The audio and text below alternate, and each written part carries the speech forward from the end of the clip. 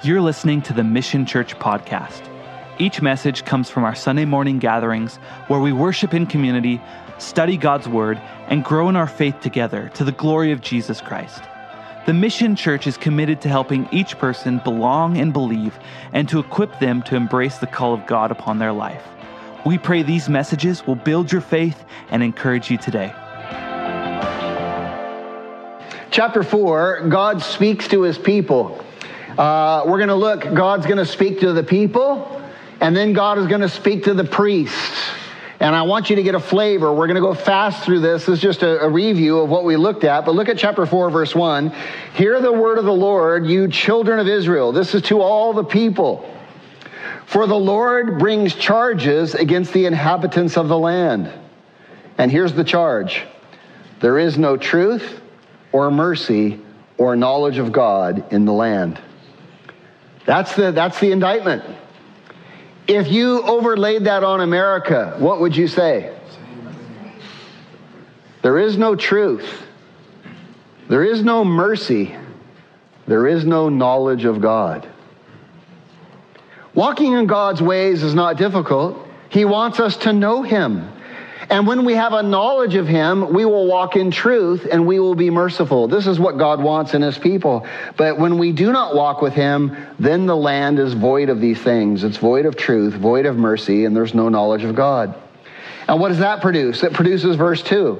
It produces swearing and lying, killing and stealing, and committing adultery, and breaking all restraint. Bloodshed upon bloodshed.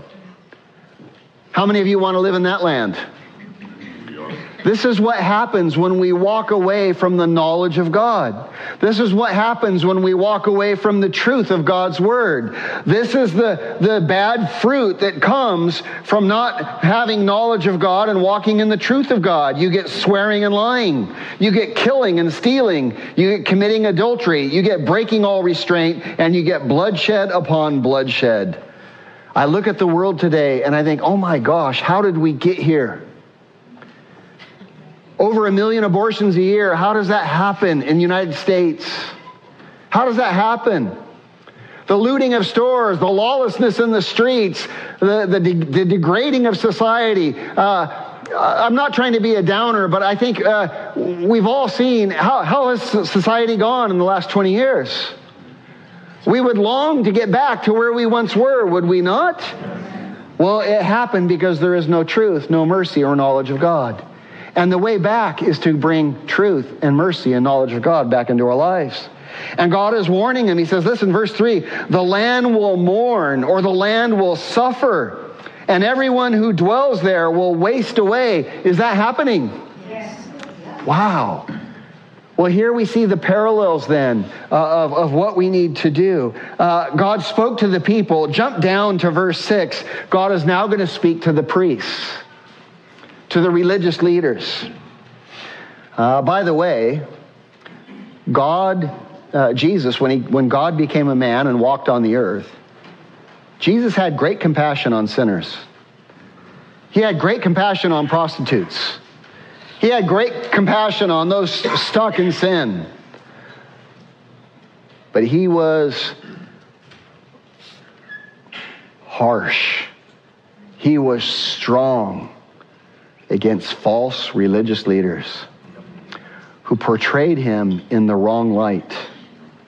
And it is a dangerous thing to be a pastor. The Bible says, let not many of you be teachers, for theirs is a stricter judgment, both by God and by man. And we clearly see that when Jesus was on the earth. And so, Lord, have mercy on my soul. Help me to teach your word well. Verse 6, God speaking to the priest, my people are destroyed for a lack of knowledge. Because you have rejected God, because you have rejected knowledge, because you have rejected God's word, I will also reject you from being priests for me, because you have forgotten the law of God. I will also forget your children.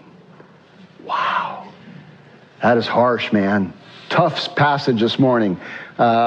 difficult things. My people are destroyed from lack of knowledge. And priest, this is your fault, is what God is saying.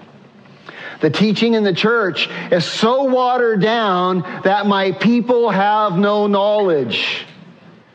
You priest, you think you're giving these little entertaining sermonettes and you give a little inspirational message every Sunday. And what's happening is my people do not know my word. My people have no knowledge. And because they don't know my word, because they have no knowledge, they are easily deceived. And they are being deceived and sold wholesale. And their lives are being destroyed. And he tells the priests, you have rejected knowledge. You've rejected God's word. And I'm going to reject you from being priests because you have forgotten the law of God. God speaks to the people and he says there's no mercy, there's no truth, there's no knowledge of God in you. God speaks to the priest and he says you've rejected my word. The nation is a mess. Jump down to chapter 5. Go to verse 8. We studied chapter 5 last week. We're going to pick up in verse 8 to get the context of chapter 6. And here God says, blow the alarms, man. Blow the ram's horn in Gibeah. This next passage, he's going to tell us, sound the alarms. Woo! You hear those war sirens? Are they not horrifying? Well, that's what God is saying to the nation. He's saying, sound the alarms. Look what he says, verse 8. Judgment is coming. Blow the ram's horn in Gibeah. Blow the trumpet in Ramah. Cry aloud in Beth Aven. Look behind you, O Benjamin. Ephraim shall be desolate in the day of rebuke. Let's dissect this a little bit. Let me unpack that a little bit. Let me explain what this means. Blow the ram's horn in Gibeah. Gibeah was a little town. I have a picture for you here. There's Jerusalem, the red star. And here's the 3 stars that God just named here. All of them are within about 10 miles of each other. They're all very close together. The southern kingdom, Judah, is down here in the darker color. The lighter color is the northern kingdom, Israel. There were 10 tribes to the north, 2 tribes to the south, Judah and Benjamin. And Jerusalem is in the southern kingdom. You can see, he says, blow the ram's horn in Gibeah, where there you can see where Gibeah is. It's just right next to Jerusalem. And God says, blow the ram's horn there, sound the alarms. And then he says, blow the trumpet in Ramah. Ramah is right above it. And then he says, cry aloud, and in what town? Read your verse. Verse 8. Cry aloud where? Beth Aven. Well, there's no place called Beth Aven. Beth Aven's not a real place. It is sarcasm being used by God to show how wicked the people have become. The place was called Bethel. Beth in Hebrew means house. El means God. Bethel means what? House of God. Bethlehem means house of bread. So, little Hebrew lesson this morning, no charge. He changes it from Bethel to Beth Aven. Aven means iniquity or wickedness. What used to be the house of God is now what? The house of wickedness, because the pastors aren't doing their job. And they're giving little inspirational talks, and they're ignoring what?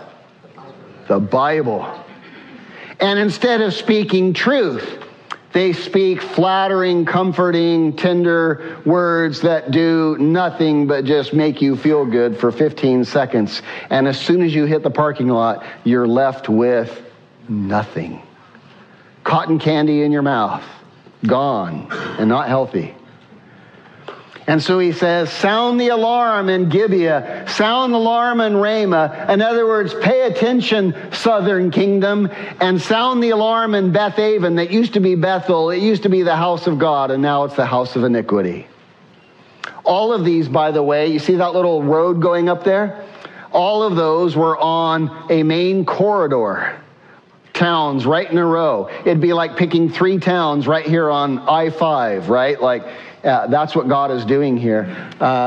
And you can see this road goes all the way up to the Sea of Galilee. It departs there where you can go in around Samaria. But anyway, God's sounding the alarm. And look what he says.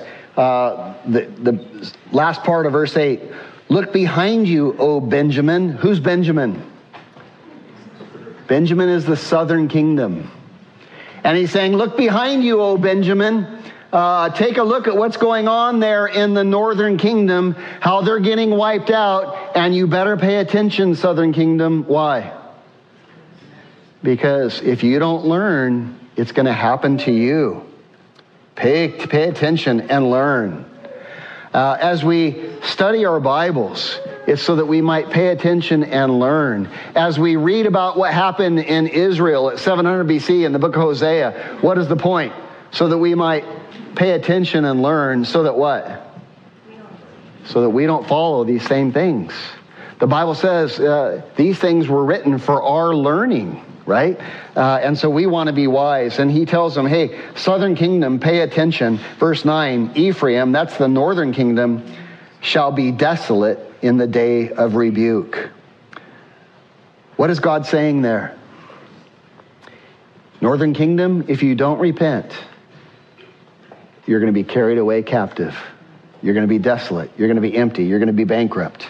And look what he says. Among the tribes of Israel, I make known what is sure. The prophets have always spoke to the nation Israel, and God has always foretold what he is going to do in the nation Israel. God is saying, listen, I've been giving you warnings. I am foretelling, and I want you to know what I make known is sure. It is certain. You can bank on it. You can put all your portfolio on it. It's going to happen. You might want to take it to heart. The princes of Judah are like those who remove a landmark. And you say, what does that mean? Who are the princes of Judah? Judah is the southern kingdom on the map. Who are the princes of Judah? What does that mean? Let me hear from you. Leaders. What kind of leaders? The king, the governors, the priests, all the leaders of the land. That's what he's talking about when he says princes. The princes of Judah are like those who remove a landmark. What is that? Well, a landmark, imagine if you're in your backyard one day and you're mowing the lawn and you go, I'd like a little more room back here. I could put a jacuzzi back here if I had a little more room. And so while you're mowing the lawn, you look over your right and left shoulder and you move the fence post over 5 feet. Hey, got a little more room. And next week you're mowing the lawn. If I can just get another 5 feet, man, I got that jacuzzi. So you move the landmark over another 5 feet. And he's saying the princes of Judah are like those who move a landmark. What's he saying? They're deceitful, they're deceptive, and they're out for their own gain. I want you to know, if you have any position of authority, any position of leadership, and everyone does, you have some level of leadership in your life. And I want you to know, God has given you that level of leadership, not for your own glory, not for your own power, but to build, edify, and protect others. Whatever authority you have, it's to take care of those who don't have authority. Whatever power you have, it's to take care of those who don't have power. And yet in our sin, guess what we want to do with our position? We want to elevate it and we want to build ourselves.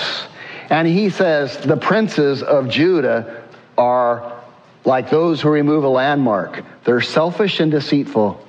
They're lying and they're cheating, all for personal gain.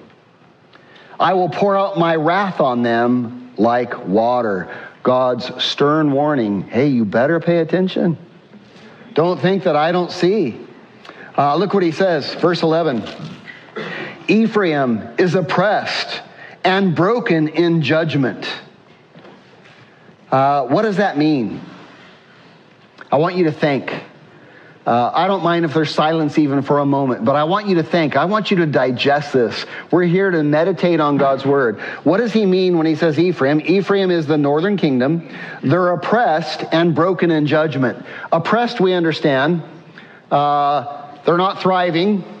They're declining. They're not joyful. They're oppressed. What does it mean when it says they're broken in judgment? What does that mean? Poor leadership. Not thinking right. That was a great answer. Poor leadership. What else? Making bad decisions. When he says that they're broken in judgment, he means that they have no discernment. They couldn't pass a right law if their life depended on it. Did you ever see the Sinful where George decides to do the opposite? He becomes opposite George, and his life goes better. Have you ever seen that? Sometimes I think that's what we need in government right now. We need opposite George in there. We can't make a right decision to save our life, right? And he says this is what's happening with the princes of Israel. They're broken in judgment. They have no discernment. And why? Look at this. Because he willingly walked by human precept. They lost all discernment because they departed from God's word and they did what was right in their own eyes. And when a nation says we no longer need God's word, we know what's best, you will be broken in judgment. Or in other words, you will lack discernment. Or in other words, you will make a lot of really bad decisions. In the very beginning of time, in the Garden of Eden, God gave Adam and Eve the entire world. And he said, you can do anything that you want. You can go to Maui and make love. You can eat any tree in the entire world. You can travel. You can do anything. The earth is yours. Rule over it. Have dominion. Enjoy. It's a sinless, perfect environment. Enjoy it, man. I made it for you. The only thing I don't want you to do is to partake of the tree of knowledge of good and evil. And you say, that's a crazy name for the prohibition. The tree of knowledge of good and evil. Let me paraphrase and cut right to the chase. Here's what God is telling Adam and Eve. Do not decide for yourself. Do not partake the knowledge of what is good and what is evil. You let me decide what is good and evil. The moment that you decide what is good and evil, you are toast. You will die. And so guess what the enemy wants us to do? Decide for ourselves what is good and what is evil. And we do that all over the place. And it brings death. God said the day that you decide what is good and evil for yourself, the day that you take on the knowledge of what is good and evil, you will depart from me. You will sin, and you will pay a price for it. It won't go well for you. And notice what he says here. It's the exact same thing. Nothing is different. He says, the princes of Judah, verse 11, Ephraim is oppressed and broken in judgment. They have no discernment. Why? Because he willingly walked by human precept, or decided for himself what was good and what is evil. Now here's the results of this. Take note, verse 12. Therefore, I, God, will be to Ephraim, the northern kingdom, like a moth. And I will be to the house of Judah, the southern kingdom, like rottenness. What is he saying? Like a moth and like rottenness.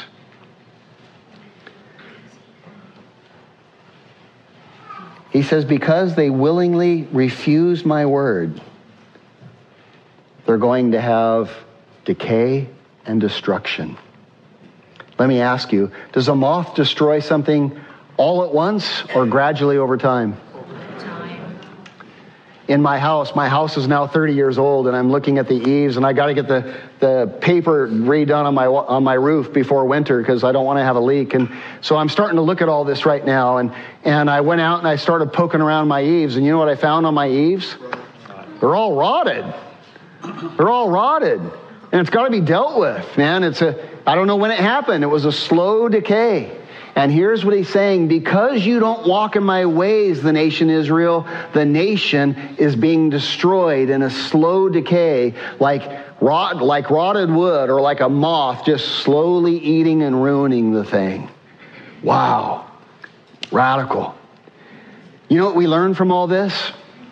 What do we see? Well, we see what God is trying to tell his people. That vain religion rots the soul.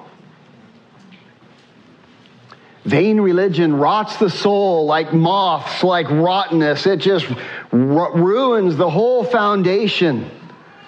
And Israel had been in vain religion. What does vain religion mean? What do I mean by that?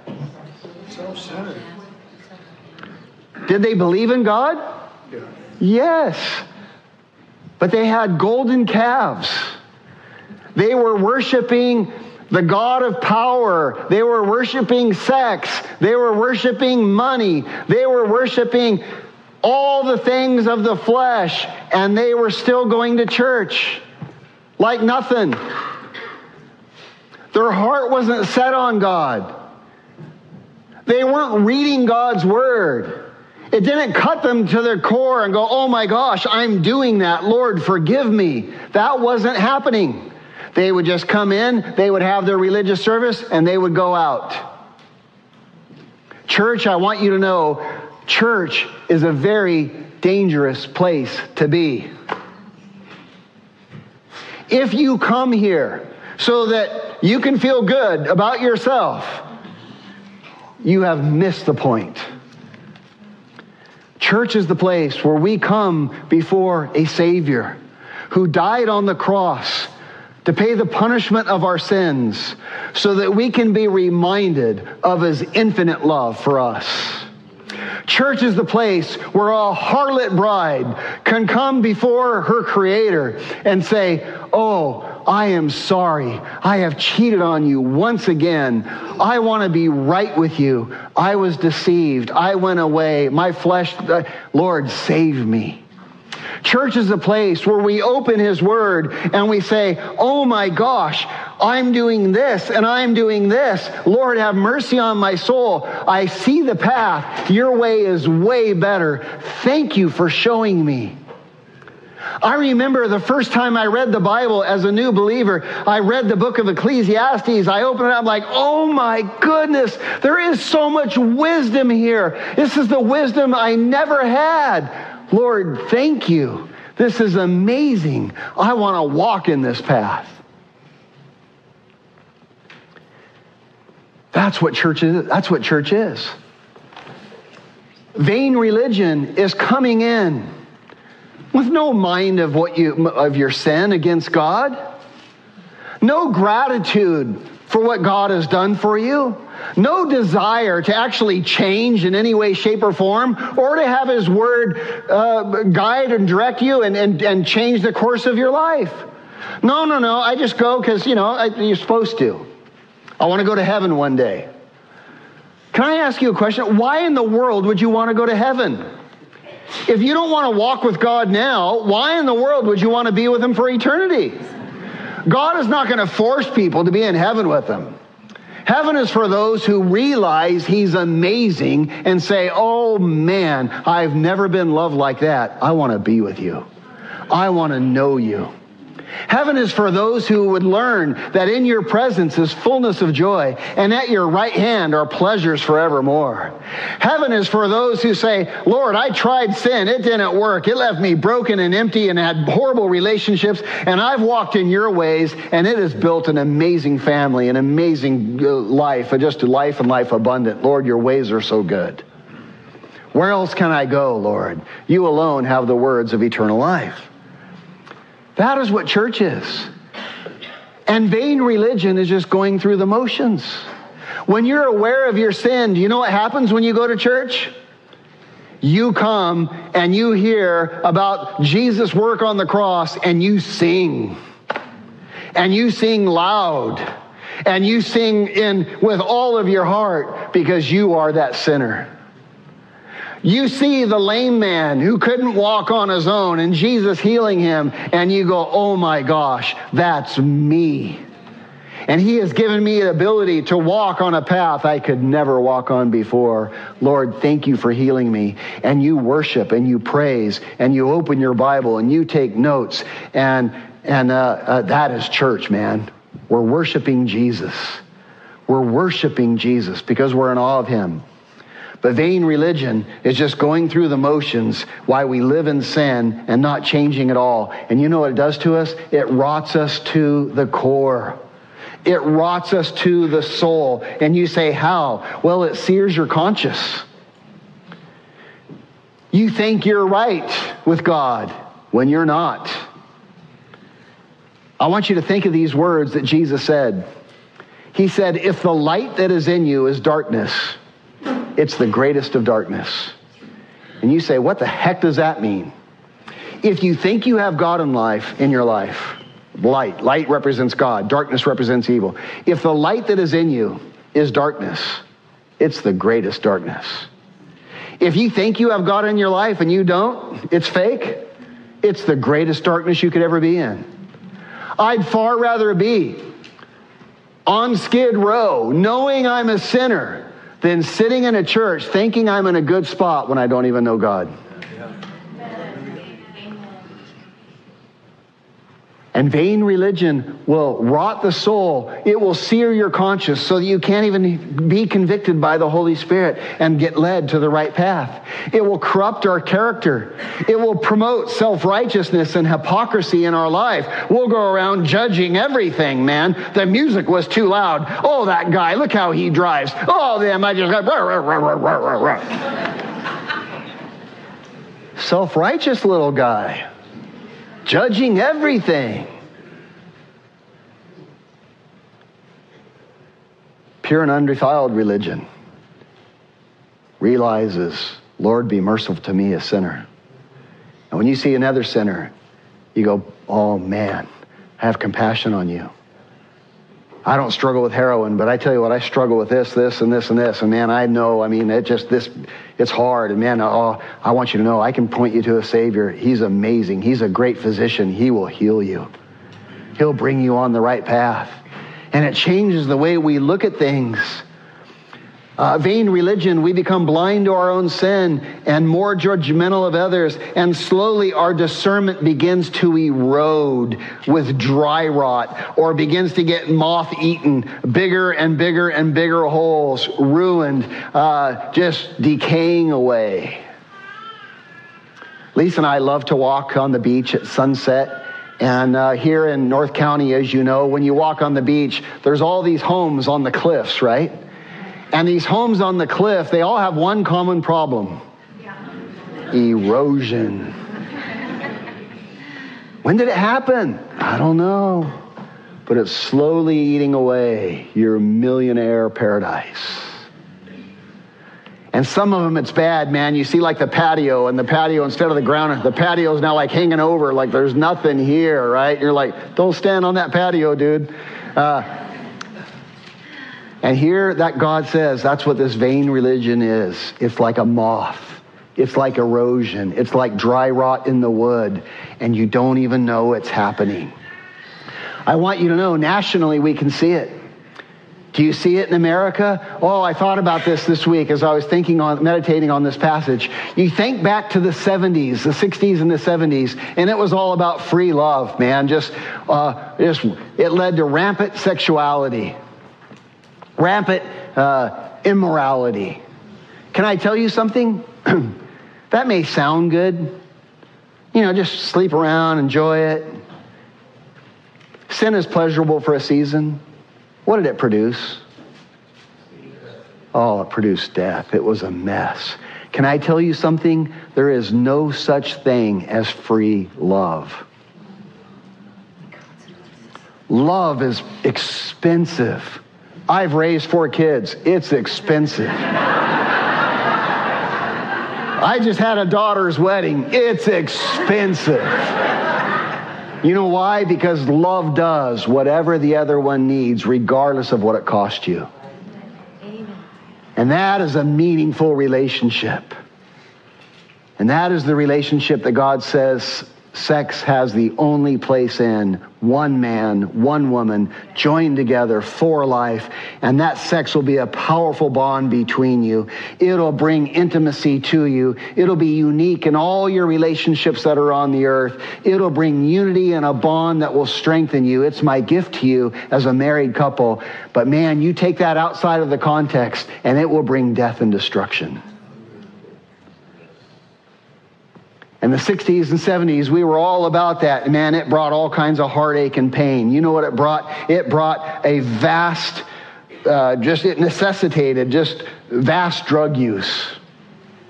And we turned to alcohol and drugs because we had broken souls. We were sleeping with everyone and it didn't work and our lives were bankrupt and we had to get drunk and high to cover that pain. And alcoholism and drug use shot up as a result of this sexual promiscuity. That was the 60s and 70s. Then in the 80s, it brought open homosexuality. And we said, well, hey, we're free to do what we want to do. Okay, good luck with that. And then we went into the 2000s and we brought in gay marriage. Well, as long as we love each other, well, who are you to say? I'll say marriage isn't our idea. Marriage isn't our design. It was defined in the Bible by God. God instituted it. It is God's organization. It starts in the book of Genesis. One man, one woman coming together as one flesh for life. And God gives you freedom. You don't have to obey him. You can go down the path of destruction, but you cannot redefine marriage. And if you want to live together, you want to sleep together, you want to do whatever you do, God gives you that freedom. I'm all for that freedom. I'm not against two homosexuals being together. No problem. I'm a sexual deviant. You're a sexual deviant. We're all sexual deviants. The difference is we bring our sexual deviancies under the lordship of Jesus Christ. There's not one righteous. No, not one. Don't think I'm sitting here picking on the homosexual community. I just picked on the 60s and the 70s, so give me a break, right?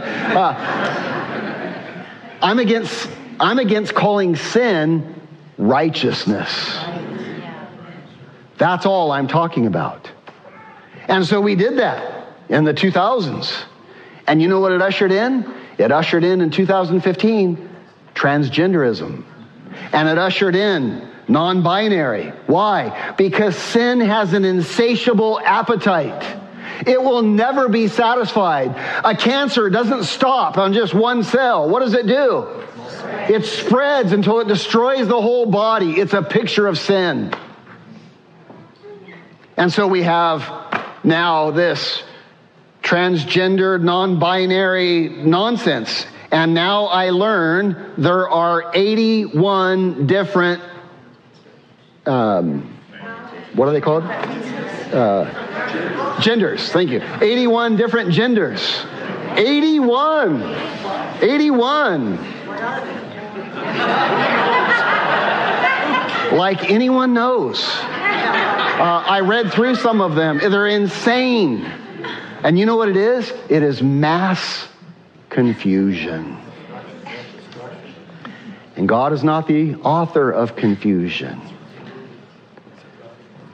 And now we have, that was 2015, and now in 2020, the erosion and the moth-eaten nation continues. Now in 2020, we have the mutilation of children and pedophilia running rampant. Because cancer never stops, and the moth never quits eating, and the dry rot never quits, and the erosion continues. And it's only a matter of time before the house on the hill falls. May we be wise. Now we have drag queens being championed at elementary schools. What are the drag queens so infatuated with our children for? Why is that even an issue? And if you think I'm picking on a certain people, you could not be more wrong. You're not even listening. So go ahead and write me off and don't deal with your sin, but you're not even listening. I'm talking about the moral decay of a nation. I'm teaching Hosea 5 and 6. That's okay. Speak. Continue. I have a question, church family. Where was the church in all of this? Where was the church? Where were the Christians? How did this happen? Oh, here's what happens. It was vain religion. And instead of speaking against things, and instead of being a city on a hill that cannot be hid, instead of being the salt of the earth that brings flavor and preservative to the world, instead we just had our little sermonettes with our little inspirational 15-minute messages. And they disappear as quick as you get to your parking lot. We're building nothing. And the church put up with all this. You know why? Because the lordship of Jesus Christ was absent. Let me tell you something. I really don't care what you think about human sexuality. I really don't care what you think about alcoholism, what you think about same-sex marriage. I really don't care. I care about what God's word says. There is a way that seems right unto a man, and in the end it brings death. Jesus said, I have come to give you life, and life abundant. And so it doesn't matter what society thinks. What matters is what God thinks and what God's word says. Our wisdom and discernment are moth-eaten, just like Israel of 700 BC. And the church, the American church today, is like rotten wood, just like Israel 700 BC. And the church today lacks discernment regarding good and evil. It has no spine to stand against evil. And popular opinion is what sways the American church. And you know what my fear is? We'll look at this next week. As we move forward in this war against Hamas, what Israel does, Israel has to do hard things. And the moment those hard things start happening, you know what everybody's going to do? Whoa! No! And we won't stand with Israel. We won't stand with what's right. And we will capitulate. And we'll go with the sway of public opinion. If you saw the Black Lives Matter Instagram post this week, it was downright repulsive. They show a guy on a parachute. You all saw what happened at the music festival. These Hamas terrorists came in with automatic weapons on multiple parachutes and just shot, like imagine just shooting into the crowd. Hundreds and hundreds of people. And BLM, Black Lives Matter, has the audacity to show a silhouette of a parachute. Why am I saying these things? Of a parachuter with a Palestinian flag saying, I stand with Palestine. You're saying, I stand with slaughtering innocent civilians at a music festival wholesale as a mass murder. You stand for that, do you? But here's what happens, and I need to get back to our text. Oh my gosh.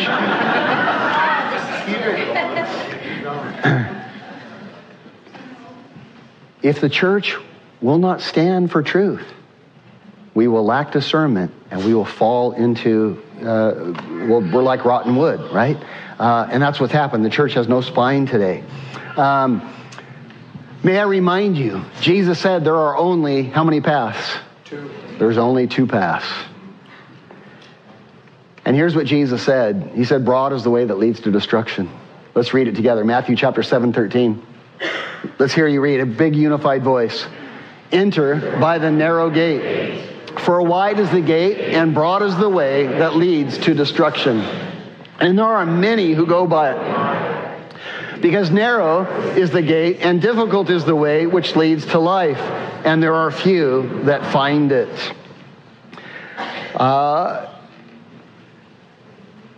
Satan doesn't care how he gets you. It could be through one ideology or another. It doesn't really matter. You can think that knowing God is staring at your navel and going, hum. Broad is the way that leads to destruction. He doesn't care which path you take. If you're a parent, you know this. If you love your kids, you care which path they take. And there is one path that you want them to walk in. They have a lot of freedoms on that path to make their own decisions about things and do different things, but it's on one path. And Jesus says, I am the way, I am the truth, I am the life. No one can come to the Father but by me. You have to realize that you're a sinner, that you're wayward, that your way doesn't work, and you have to realize that God's word is the right path and turn to it, and I will forgive you, I will heal you, I will cleanse you, I will save you, I will lead, guide, and direct you into all truth, and you'll have abundant life. But there are only two paths.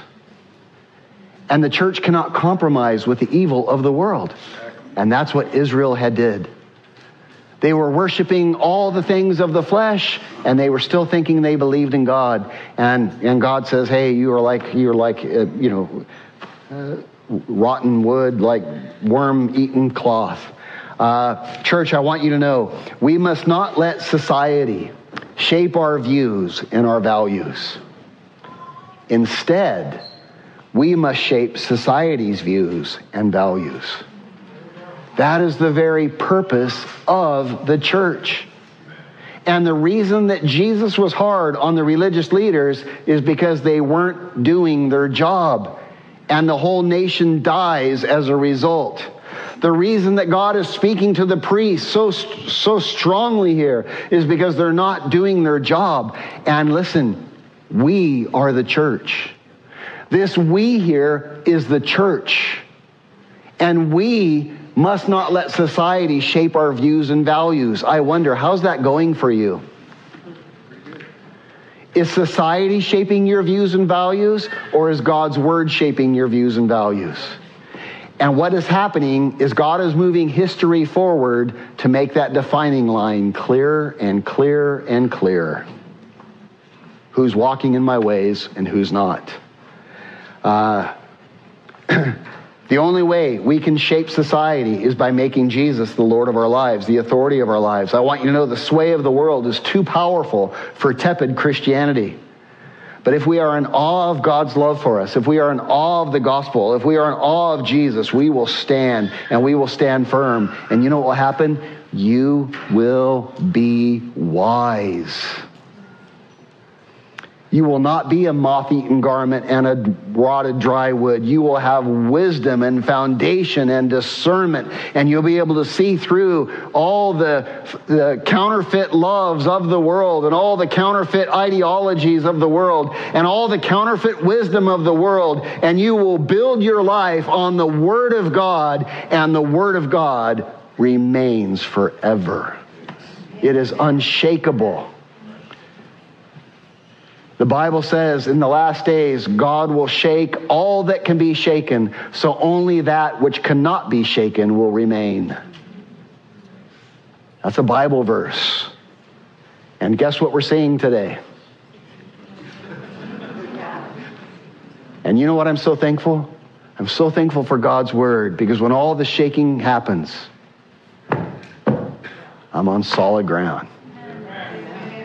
Not because I'm great, but because God's word is great, right? And we just walk in it. Crying out loud, I am killing myself.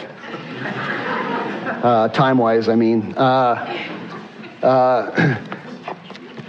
What a rabbit trail, crying out loud. Verse 13. What will Israel do when they hear this, right? When they hear that they're like rottenness, when they hear that they're like a moth-eaten garment, what will Israel do? Verse 13. When Ephraim, who's Ephraim? The northern kingdom. When the northern kingdom saw his sickness, and Judah, the southern kingdom, when they saw their wound, here's what happened. Ephraim went to God. No. Ephraim went where? Assyria. To Assyria. Guess what they went to Assyria for? For help. And he sent to King Jareb, and he says, and God says, he can't cure you. He can't heal your wound. Just crazy. Crazy. Do you know what happened here? At the time where Hosea is being written, King Menahem was the king of the northern kingdom. And Israel was just bombarded in vain religion. And King Menahem, he was a wicked king. Guess how he got into power? He killed the previous king, King Shalom. He killed him, King Shalom, and he took his throne. King Shalom got what was coming to him, because guess how King Shalom got into power?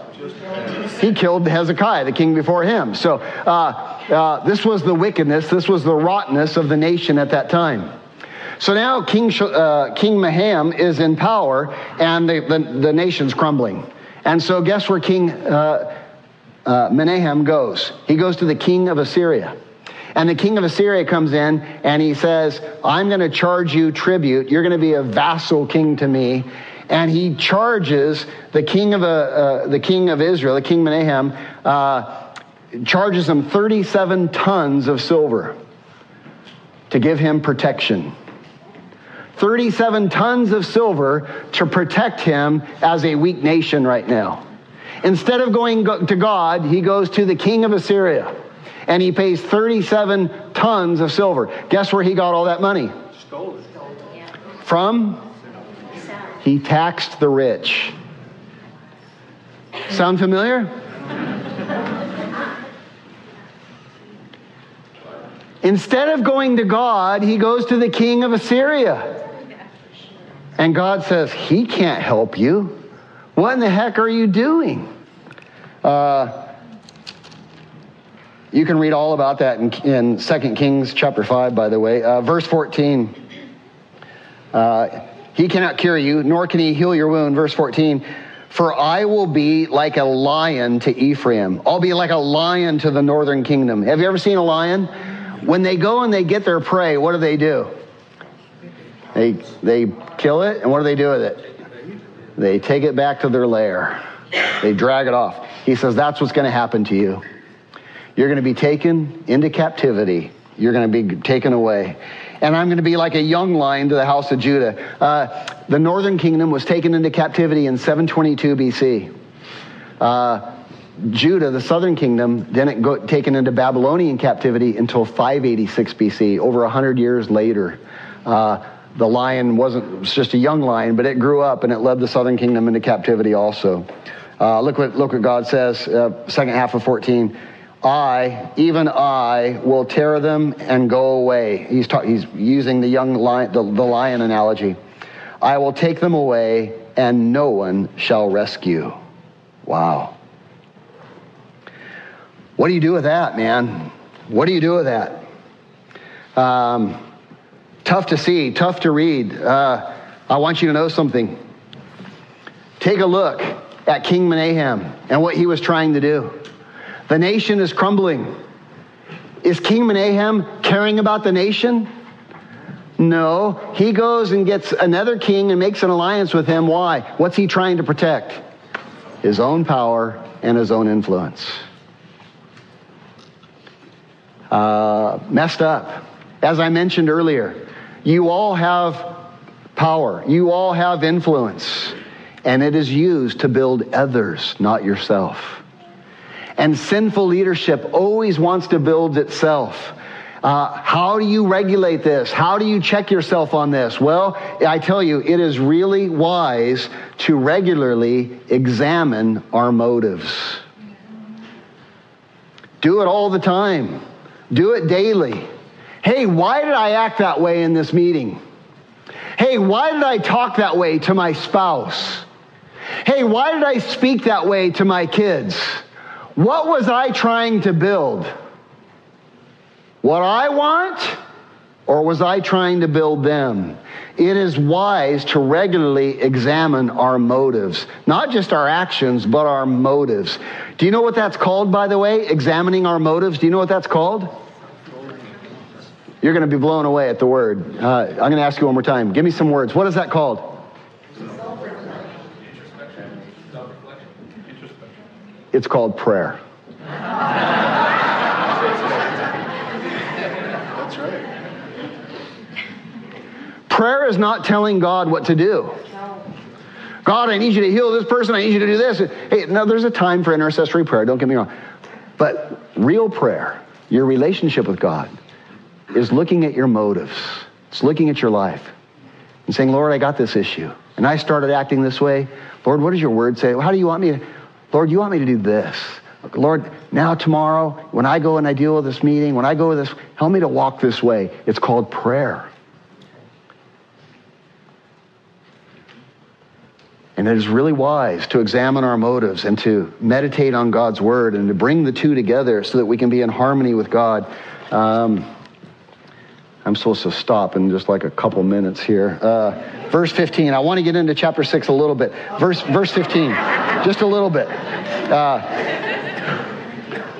I will tear them away. I will go away. I will take them away. No one shall rescue. And look at this. I will return, God speaking, to my place until they acknowledge their offense. That's all God wants. Until they acknowledge their offense. Then they will seek my face in captivity. In their affliction, they will earnestly seek me. This is God's hope. Chapter 6 is going to reveal what God's hope is. God doesn't want to bring judgment. Oh, how I want to save you, oh harlot bride. I'm trying over and over and over. But if you refuse, I will allow you to go into your captivity. And I will wait for you to acknowledge your sin. After verse 15, after where it says, in their affliction, they will earnestly seek me, write the word saying. Saying. In the Septuagint, the word saying is there. And it really brings in chapter 6. There's no chapter division in the original letter of Hosea. In their affliction, they will earnestly seek me, saying, come and let us return to the Lord. For he has torn, but he will heal us. He has stricken, but he will bind us up. After 2 days, he will revive us. On the third day, he will raise us up, that we may live in his sight. Let us know God, by the way. Let us know God. Let us pursue the knowledge of Yahweh. His going forth is established as the morning. In other words, his going forth is trustworthy. It is dependable. You can bank on it. He will come to us like the latter rain, like the latter and the former rain on the earth, like the early and latter rains. He will come to us. What does that mean? It means he will come to us with all the nourishment that we need to make our crops grow, to make us flourish, to make us blossom. He is faithful. You can bank on it. His ways are as established as the morning. Every morning you wake up and guess what? That sun is already rising. God is faithful. And God says, you think that sun is faithful? I'm the one who put that sun in the sky. I am way more faithful than the sun. Here we see what God is looking for, what God is asking for. Genuine repentance is the response that God wants from us. That's all he's looking for. Genuine repentance is the antidote to vain religion. Genuine repentance, oh Lord, man, I want to walk in your ways. I want to turn to you. My ways don't work. Lord, I want you. No one loves me like you do. No one has done what you have done. Lord, you're amazing. I want to know you. Genuine repentance is the only response the Lord is looking for in our lives. I want you to know God is not hard to please. He's not asking for anything difficult. He's just asking us to be honest about our sin and to walk in his path. Jesus would say, take on my ways and learn of me. For my yoke is easy. My burden is light. I'm not going to ask you to climb the mountains of Tibet on your knees in the snow and put shards of cut glass down so you can get enlightenment. I'm not going to ask you to swim to the depths of the ocean where you can find meaning in life. No. Just come to me, all you are weary and heavy laden, and I will give you rest. Take on my ways and learn of me, and I will show you the right path. I will give you wisdom to speak to a wayward son. I will give you profound discernment for complex problems. I will show you the path when it appears there's no way out. I am Yahweh. That is my name. I will lead, guide, and direct you to all truth. What a God. What a husband. What a Savior. And this is his plan for us. And so may we be encouraged in these turbulent times. What he is looking for is our heart. Let's do a couple more verses and we'll wrap up on verse 6.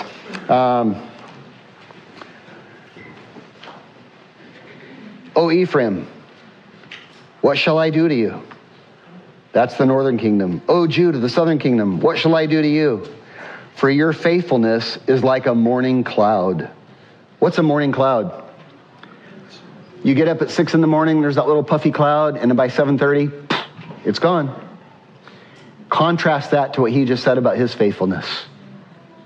My faithfulness is like the sun rising every day. Your faithfulness is like a morning cloud. Vanishes away. What shall I do to you? Your faithfulness is like the morning cloud and like the early dew that goes away. It's just here for a moment and then it's gone. You're sincere on Sunday and you forget all about me on Monday. Therefore, I have hewn them by the prophets. Interesting word, hewn.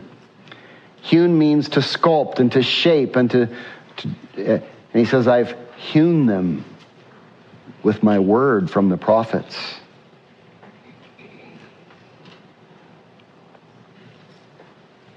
I've slain them by the words of my mouth. And your judgments are like light that goes forth. I've told them they were on the wrong path. I've rebuked them. I then gave them my judgments, the right path. And I said, hey, walk in this. It's been like a bright light that would illuminate their path in the darkness. This is what I'm asking for. Walk in it. And look at verse 6. I want to end on verse 6. For I desire, read this with me. For I desire mercy and not sacrifice, and the knowledge of God more than burnt offerings. What in the world does that mean? Jesus quoted this passage right here in Hosea often, multiple times. What does it mean? Jesus would say it this way. He would say, go and learn what this means. Go and learn what Hosea was talking about. I desire mercy and not sacrifice. What in the world does that mean? Well, in the Gospels, we get examples of when Jesus used it, and it helps us understand, the example helps us understand what the passage actually means. It simply means, I desire godly character and not vain religion. I desire mercy, godly character, kindness, gentleness, self-control. I desire mercy and not sacrifice, vain religious activity. When did Jesus use that expression? Well, multiple times. One time was when he called a wretched sinner by the name of Matthew to follow him. Matthew was a Jew who had given up on Judaism, and he had become a Roman tax collector. And therefore, all the Jews hated him. And Jesus comes along and says, you are mine. Follow me. You are on the wrong path. Come back home. Follow me. And so Matthew does. And that night, Matthew throws a giant party in his house because Matthew's got money. He's a tax collector. He throws a giant party. And guess who he invites? All his sinful tax collectors. And they're all sinners. And so they're drinking, they're partying, who knows what they're doing, and they're eating dinner, and the religious leaders come and see Jesus, and they go, what are you doing hanging out with all these sinners? And you remember what Jesus said? Those who are well do not need a physician, but those who are sick, they need a physician. I am the great physician. I'm here to heal the sick. Now, go and learn what this means. I desire mercy and not sacrifice. What is he telling them? You have forgotten your purpose. You go around judging everything, condemning everything, and you know what? You have rotten character. Go and learn what this means. It's character in your life that I want, not religious observance. It's godliness in your life. It's the knowledge of God and not vain religion. This is God's calling on us. May we be wise. Read verse 6 out loud one more time. Take it to heart. I desire mercy and not sacrifice. And I desire the knowledge of God more than burnt offerings. I'm not asking for anything else but for you to know me, to walk with me, and to let me change your character so that you are conformed into the image, into the person of Jesus, and your life looks like his. What a great God. What a great Savior. What a great ministry. What a great mission that you and I are on. And it's time to live it. Amen? You may freely share this message with others as long as you don't charge for it. Support for these broadcasts comes from your generous donations that allow us to give away our materials for free. To participate with us, please visit our website at themissionchurch.net. God bless.